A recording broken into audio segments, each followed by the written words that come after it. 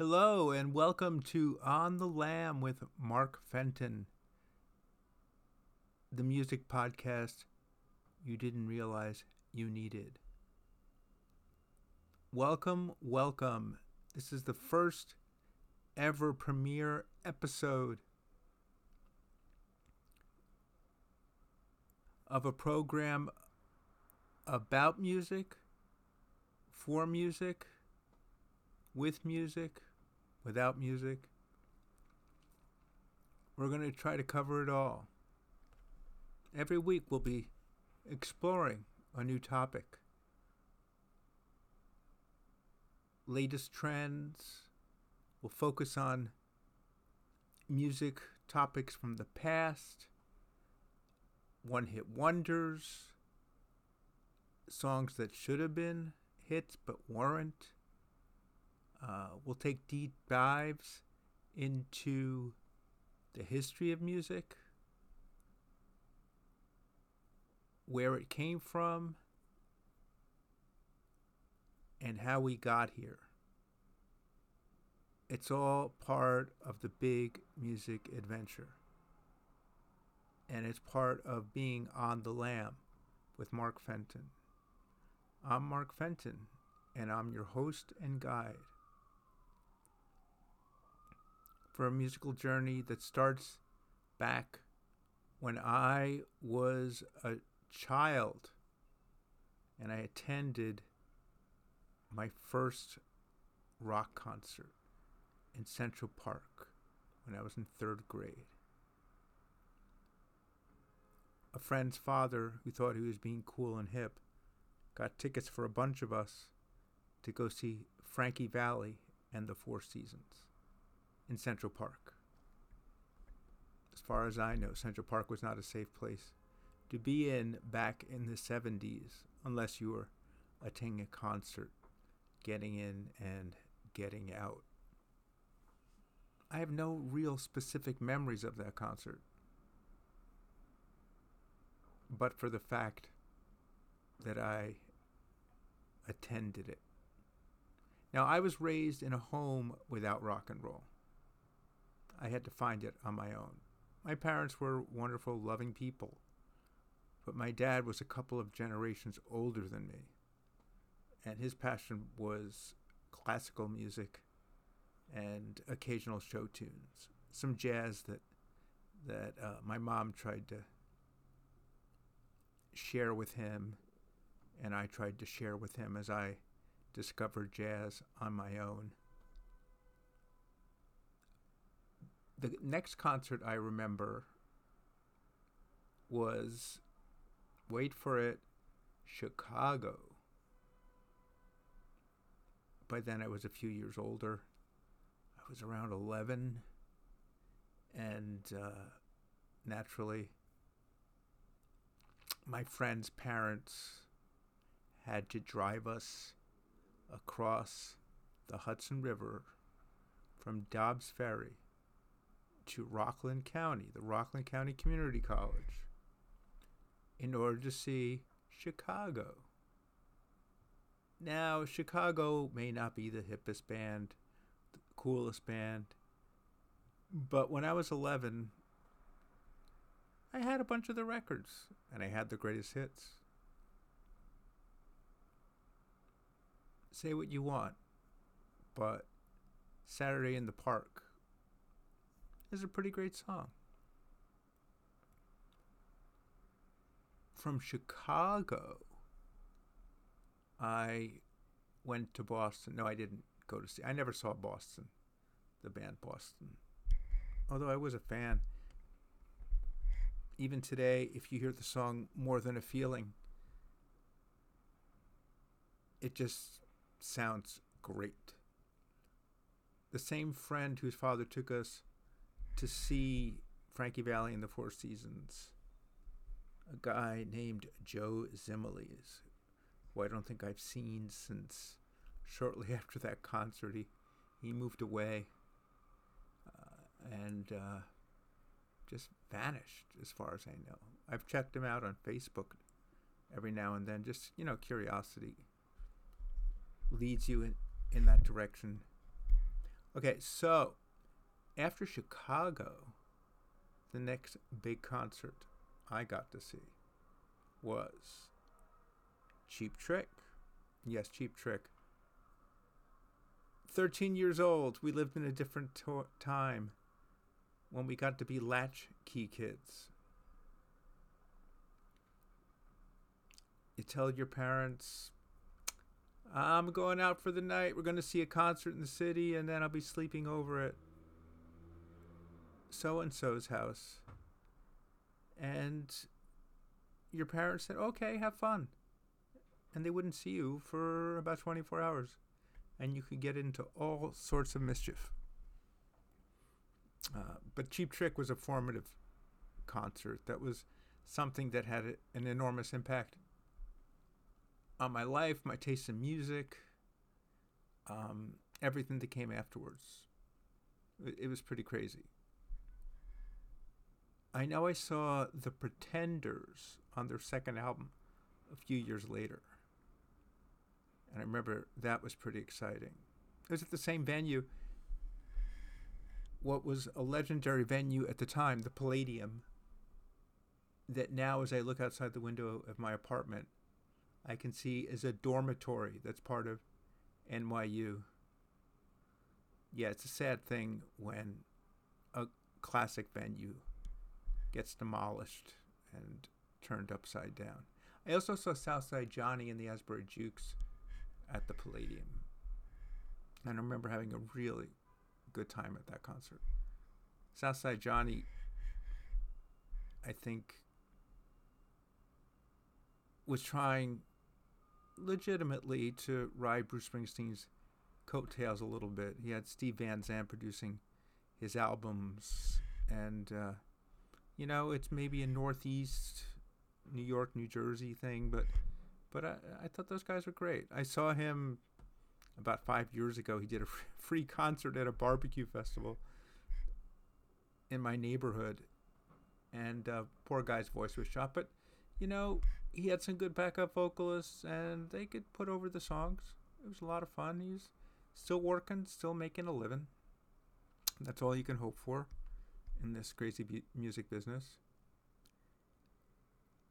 So I saw Southside, Pretenders, and just so many concerts back then. It's all kind of a blur.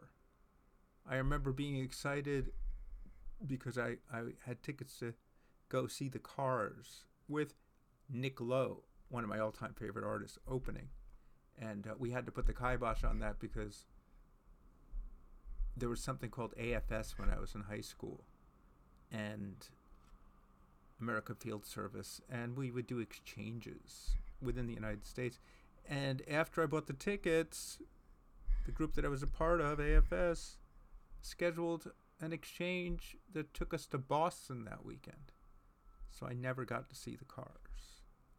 I got to see the Cars many years later, obviously when Rick Ocasek was still around, and Ben Orr had passed away. But they, like so many bands, recorded a reunion record just for the sake of it. And as coincidence would have it, my son was friends at the time with one of Rick's kids, Rick Ocasek, the leader of the Cars kids, and we got comped. And my son's friendship with Rick's kid just went by the wayside eventually, and that was probably one of the last times we saw Rick and his son. And as I recall, it was fun, but I remember hearing that the Cars were not the liveliest live band. Rick didn't move around a lot on stage, and it was true when I saw them at not the Hammerstein Ballroom, Roseland, yeah. I miss Roseland. That was one of the better venues in the city. That was demolished, like the Palladium, to be replaced by some office building. If you see the neighborhood up in Midtown, there's so many office buildings. and they're so ugly. But I digress. I gotta admit that there's a lot of blurriness in high school. I know I went to see some concerts, probably a lot of concerts.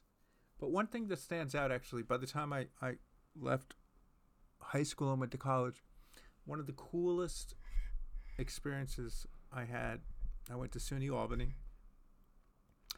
And my freshman year, the fall, it was a cool fall day, there was a free outdoor concert that was not as well attended as it should have been by the original Blasters. I'm dating myself. We're back in the 80s when the Blasters, were a group and relevant. And I just wish I could relive that moment. I mean, I do in my head from time to time. But that was a really special time. The nice thing about going to school in Albany was that there were always bands coming through. I saw Billy Idol there, and I remember him putting on a pretty good show. It was around the Rebel Yell album. I saw Black Flag with Henry Rollins. That was actually the night, freezing cold night in Albany, and I wore a pea coat to take the university bus from the downtown campus where I lived to the uptown main campus where they were performing. And I had my pea coat, and the way it worked is they had a coat rack outside the ballroom where they were performing. And the idea was that you put your coat on the rack before you went inside. It made sense. I came out and somebody had stolen my pea coat. That's the memory I have of seeing Black Flag. I remember the concert vaguely being pretty good. But my beloved, obviously irreplaceable because they don't have any other pea coats anywhere else. Being gone forever. Saw the Bangles up at college. Saw the Dead Milkmen. Actually, I think I won tickets to see the Bangles from the college radio station. We had a really great college radio station. It was during the 80s, when there's a lot of great alternative music being made. And I learned so much from my college radio station. And it was my college radio station. I remember when I went back a few years ago to listen to it, and I expected it to sound exactly the way it did back many years ago when I was there, and I was disappointed, though I shouldn't have been surprised that they were playing so much hip hop. Hip hop's good, but I don't want to hear all the time. And the station had evolved the way the rest of the music world had evolved. It had become a different place. So the highlight climax of my college concert experience was my freshman year. And it isn't to say that I didn't have good experiences after that, but my freshman year, U2 was right on the verge of breaking out. They had been booked into SUNY Albany months before the album War came out. And they had to honor their contractual obligation. And it was the week before, the week after they were on Saturday Night Live. That's how fast and intense their rise was as a result of War, the album War. It was really a remarkable experience. But to see them live, to see them in, at the beginning of their stardom, when everybody didn't know who they were, or they weren't playing arenas and stadiums, that was a real special experience. A guy named Robert Hazard was on the bill, and I want to say David Johansen, but I couldn't say 100%. Oh, the other thing I did in freshman year, I know I'm hopping around a little bit, was uh, go up to Buffalo, where one of my best buddies was going to college, to see the Who at RFK Stadium. I believe it was in Buffalo. I mean, it was definitely Buffalo. I think it's RFK Stadium, with one of my all-time favorite bands opening, The Clash. It's sort of funny. You know, there were things that happened while I was growing up, concerts that took place that in hindsight, you know, when I was young, I would ask myself, why didn't I go to see that concert? You know, what was I, crazy? Like an example of that is Bruce Springsteen, you know, did the historic week of shows at the Bottom Line in 1975. You know, that was around the same time that he was on the cover of Time and Newsweek simultaneously, which was a big deal. Now print isn't a big deal, but magazines back in that time were really important. And so Bruce did a week of shows, or maybe not a week, but a lot of shows at the Bottom Line that were legendary, as far as I heard. And for years, you know, during my teens and into my 20s, I would always say, how could I miss that? How could I possibly miss that concert? And then I reminded myself, you were 10 years old. That's not something a 10-year-old suburban kid got around to doing. There were a couple of other shows like that where you know, I would say, you had the opportunity and you didn't seize it. And then I would have to remind myself again, well, you were like 8 when they did that concert, so it really wouldn't have worked out for you anyway. You got to see Chicago in the suburbs. Well, listen, guys, this has been a fun first show, a fun launch for On the Lam with Marc Fenton. Thank you for spending some time with me on the Lam. We're going to keep doing this. Try to do it every week. Talk about my experiences with music, my experiences in the music industry, where I spent some time, some of the people I got to meet, some of the good stuff, the bad stuff. Actually, this is what I wanted to share in the first episode. Then we can wrap things up. So I had an opportunity to see Cheap Trick, and it was a formative experience. And then about a dozen years later, I had what ended up being my dream job at Epic Records, the record company. And I was just starting out there in my 20s, and by that time, Cheap Trick had grown out of that rock sound they were making, and they had moved on to power ballads. I think the producer was Richie Zito, maybe. At any rate, the publicist for the band, under whom I served at my first job, knew that I was a diehard Cheap Trick fan, and she brought them around the office so I could meet them. And you know, they said hi, they were courteous, whatever, but they had a punk attitude that would have been more charming to me back when I was 13. But when I was 25, after the publicist introduced me to them as their number one fan, Rick Nielsen, the legendary guitarist, the goofball, he's walking around the office with beer in his hand. You know, a little bit of a rock and roll cliche, not too much. And after they meet a couple other people in the office, he stops on his way out, flips me the bird, and says, "Hey, number one fan, see you. Great meeting you." Completely sarcastic. And I couldn't believe that somebody who by then was probably close to 40 was behaving in such a juvenile way. Not to sound judgmental or anything, but he definitely dropped down a notch or two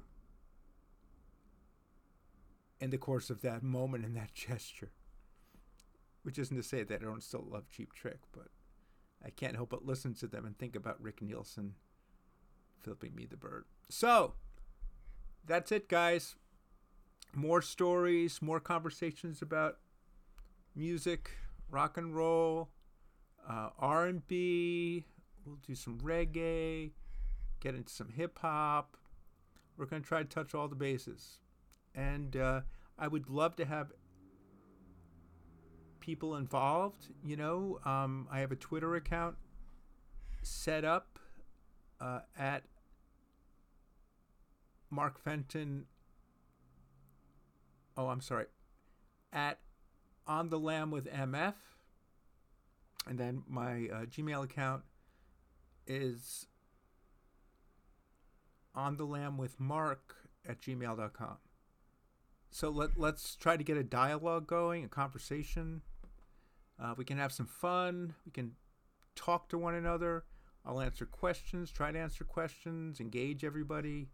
But I want this to be a really, great experience, a fun experience. Because if there's no music in your life, so what kind of a life is it? I say, because music is everything. Almost everything. So until next time, until next we meet, have a great week or so, and listen to plenty of music, and drop me a line, tell me what you're digging and what you're listening to. Until next time, I bid you all well.